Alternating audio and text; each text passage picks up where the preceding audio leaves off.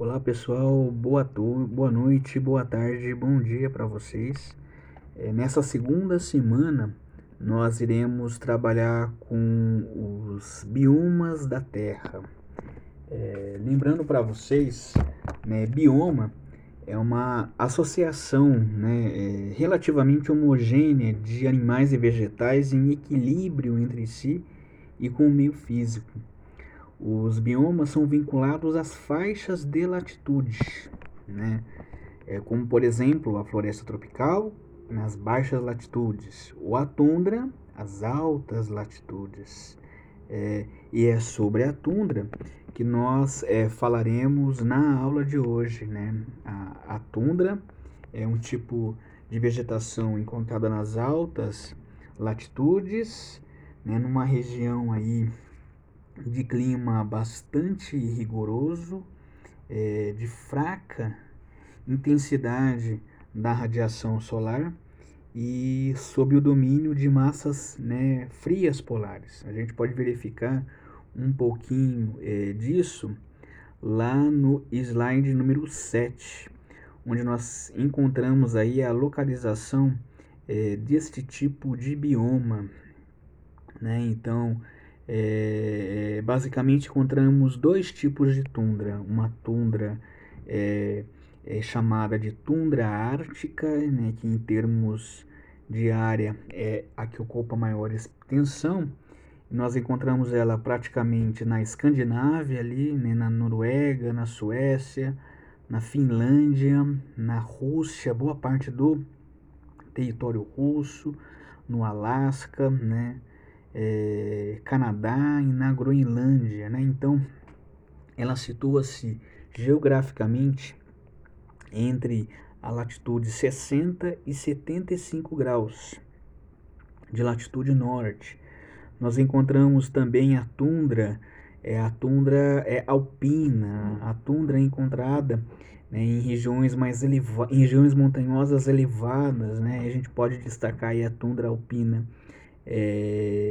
em cadeias montanhosas da América do Norte, América do Sul, ali, né, em cadeias montanhosas, né, entre a Ásia Meridional e a Ásia Central. E do ponto de vista climático, ocupando aí, né, uma região de inverno rigoroso, né, sobretudo a tundra ártica, verões bastante curtos e associado aí a uma temperatura média de verão inferior a 10 graus Celsius e de forte influência, né, dos ventos polares, né? Então, a gente verifica aí no slide 7 alguns climogramas que apresentam aí as baixas temperaturas registradas, uma temperatura né, bastante reduzida, mesmo nos meses aí, né, de verão, né? Então aí nós temos vários climogramas que atestam isso e que mostra uma diversidade muito grande, né, entre a tundra ártica e a tundra alpina no que diz respeito à distribuição da precipitação. Nós temos áreas aí com baixa precipitação, né, e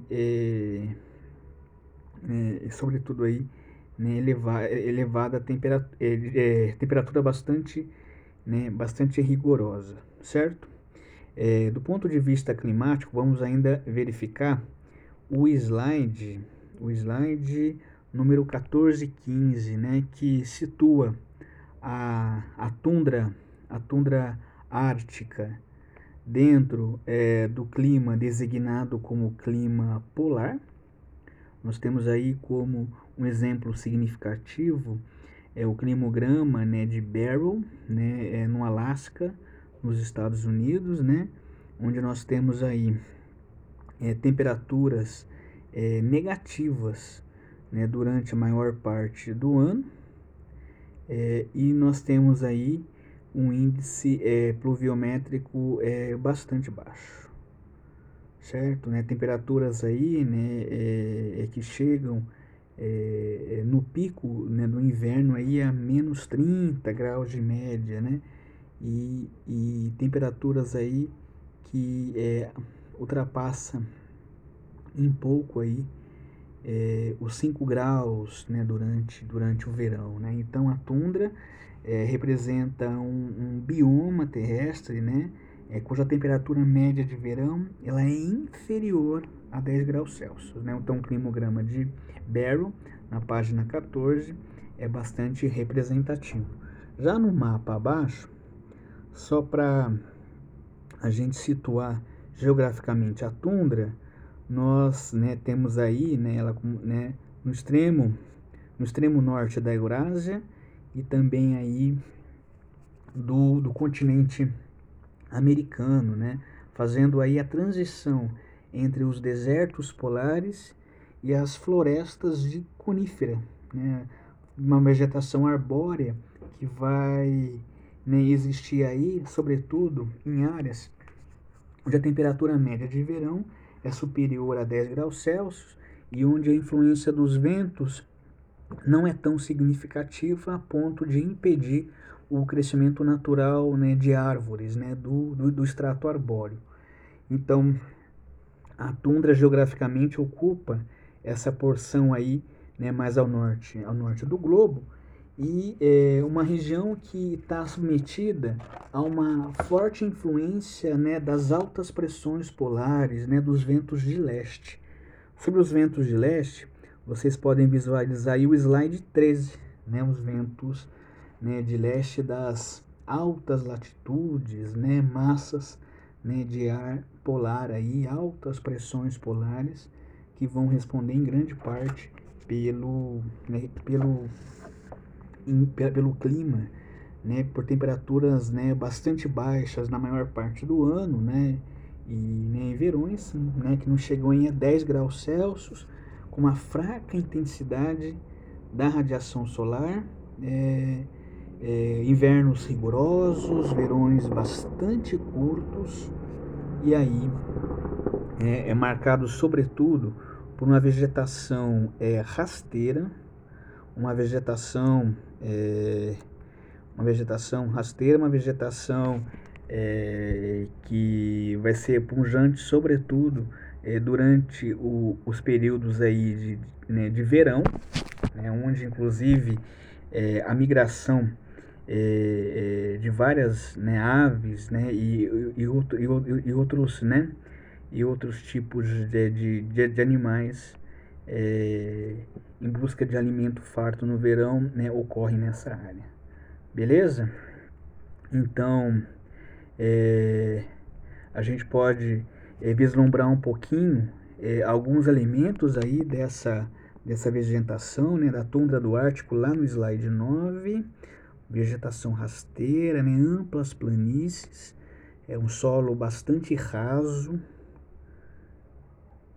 e aí, né, exemplos bastante significativos desse tipo de vegetação. Beleza? Um dado importante que não foi falado e que vocês podem, né, visualizar lá por meio do slide 12, né, é a pequena precipitação, né, e a duração do dia no verão, né, que, né, nós temos aí o chamado, né, sol da meia-noite, né, a duração, né, do dia, da radiação solar no verão, em torno aí de 24 horas. Então, alguns elementos importantes dessa tundra ártica, né, que apresenta, além disso, uma fraca drenagem no solo, causada pelo permafrost, né? O permafrost é o solo permanentemente congelado. Vocês conseguem visualizar melhor o permafrost por meio do slide número 20. É isso, vamos aqui ver. O slide número 21, melhor, né? O solo permanentemente congelado, né, que está aí muito próximo à superfície. É por isso que na tundra também ao predomínio aí dessa vegetação, né, rasteira, né, musgos líquens, né, basicamente, uma vegetação rasteira com raízes, né, bem superficiais, que não se aprofundam muito no solo, em razão aí da ocorrência do permafrost. E vocês podem verificar aí, né,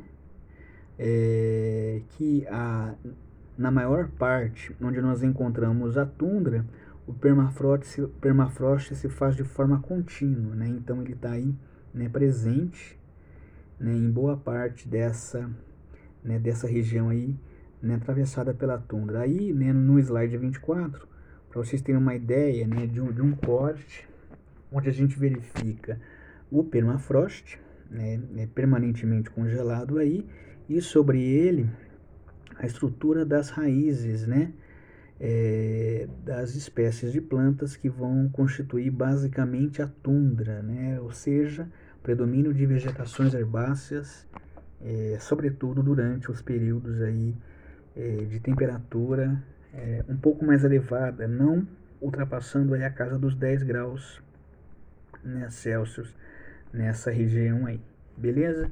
Então, uma lenta evaporação, né, uma fraca drenagem do solo causada pelo permafrost e que mostra essas dificuldades de penetração da água no permafrost, formação de charcos, né, grandes áreas alagadas, né, já que o permafrost impede aí essa infiltração da água aí, certo?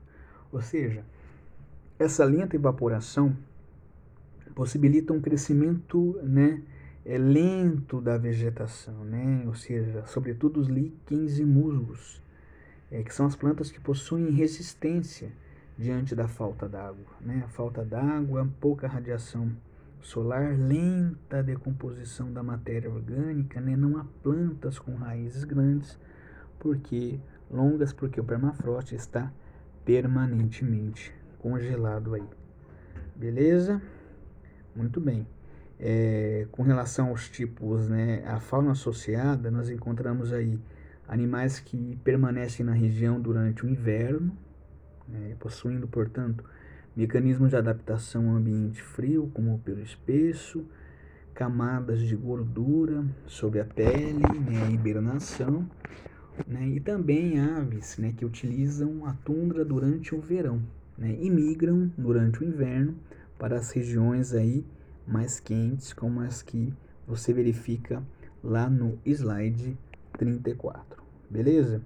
Então, se por um lado, né, a tundra ártica, né, é conformado por essas, né, espécies de plantas rasteiras, né, constituídas sobretudo por musgos e líquens, né, vegetação rasteira, plantas, né, ervas aí com raízes mais superficiais. Por outro lado, a tundra alpina, do ponto de vista da latitude, ela adentra um pouco mais, ela vai latitudes inferiores, e ela pode ser encontrada aí mesmo em regiões próximas ao Equador, mas que em razão da altitude nós podemos encontrar aí em porções mais elevadas, né, do relevo, né? Então vocês verificam lá no slide 39, um pouco aí dessa zonação vertical de vegetação, onde nós encontramos aí uma floresta temperada a descido, que nós iremos tratar ainda nessa semana, na porção mais inferior, né, basicamente no sopé dessa elevada montanha, uma floresta, né, de coníferas, fazendo a transição aí para a área coberta aí por essa tundra ártica. Aí uma região, portanto, anterior, né, aos picos mais elevados, onde nós encontramos aí as famosas neves eternas, né, nessas áreas todas aí. Maravilha? Então era isso que eu queria falar basicamente sobre a tundra. No próximo podcast nós vamos falar um pouco sobre a floresta boreal ou taiga. Beleza? Então até o próximo podcast. Tchau, tchau.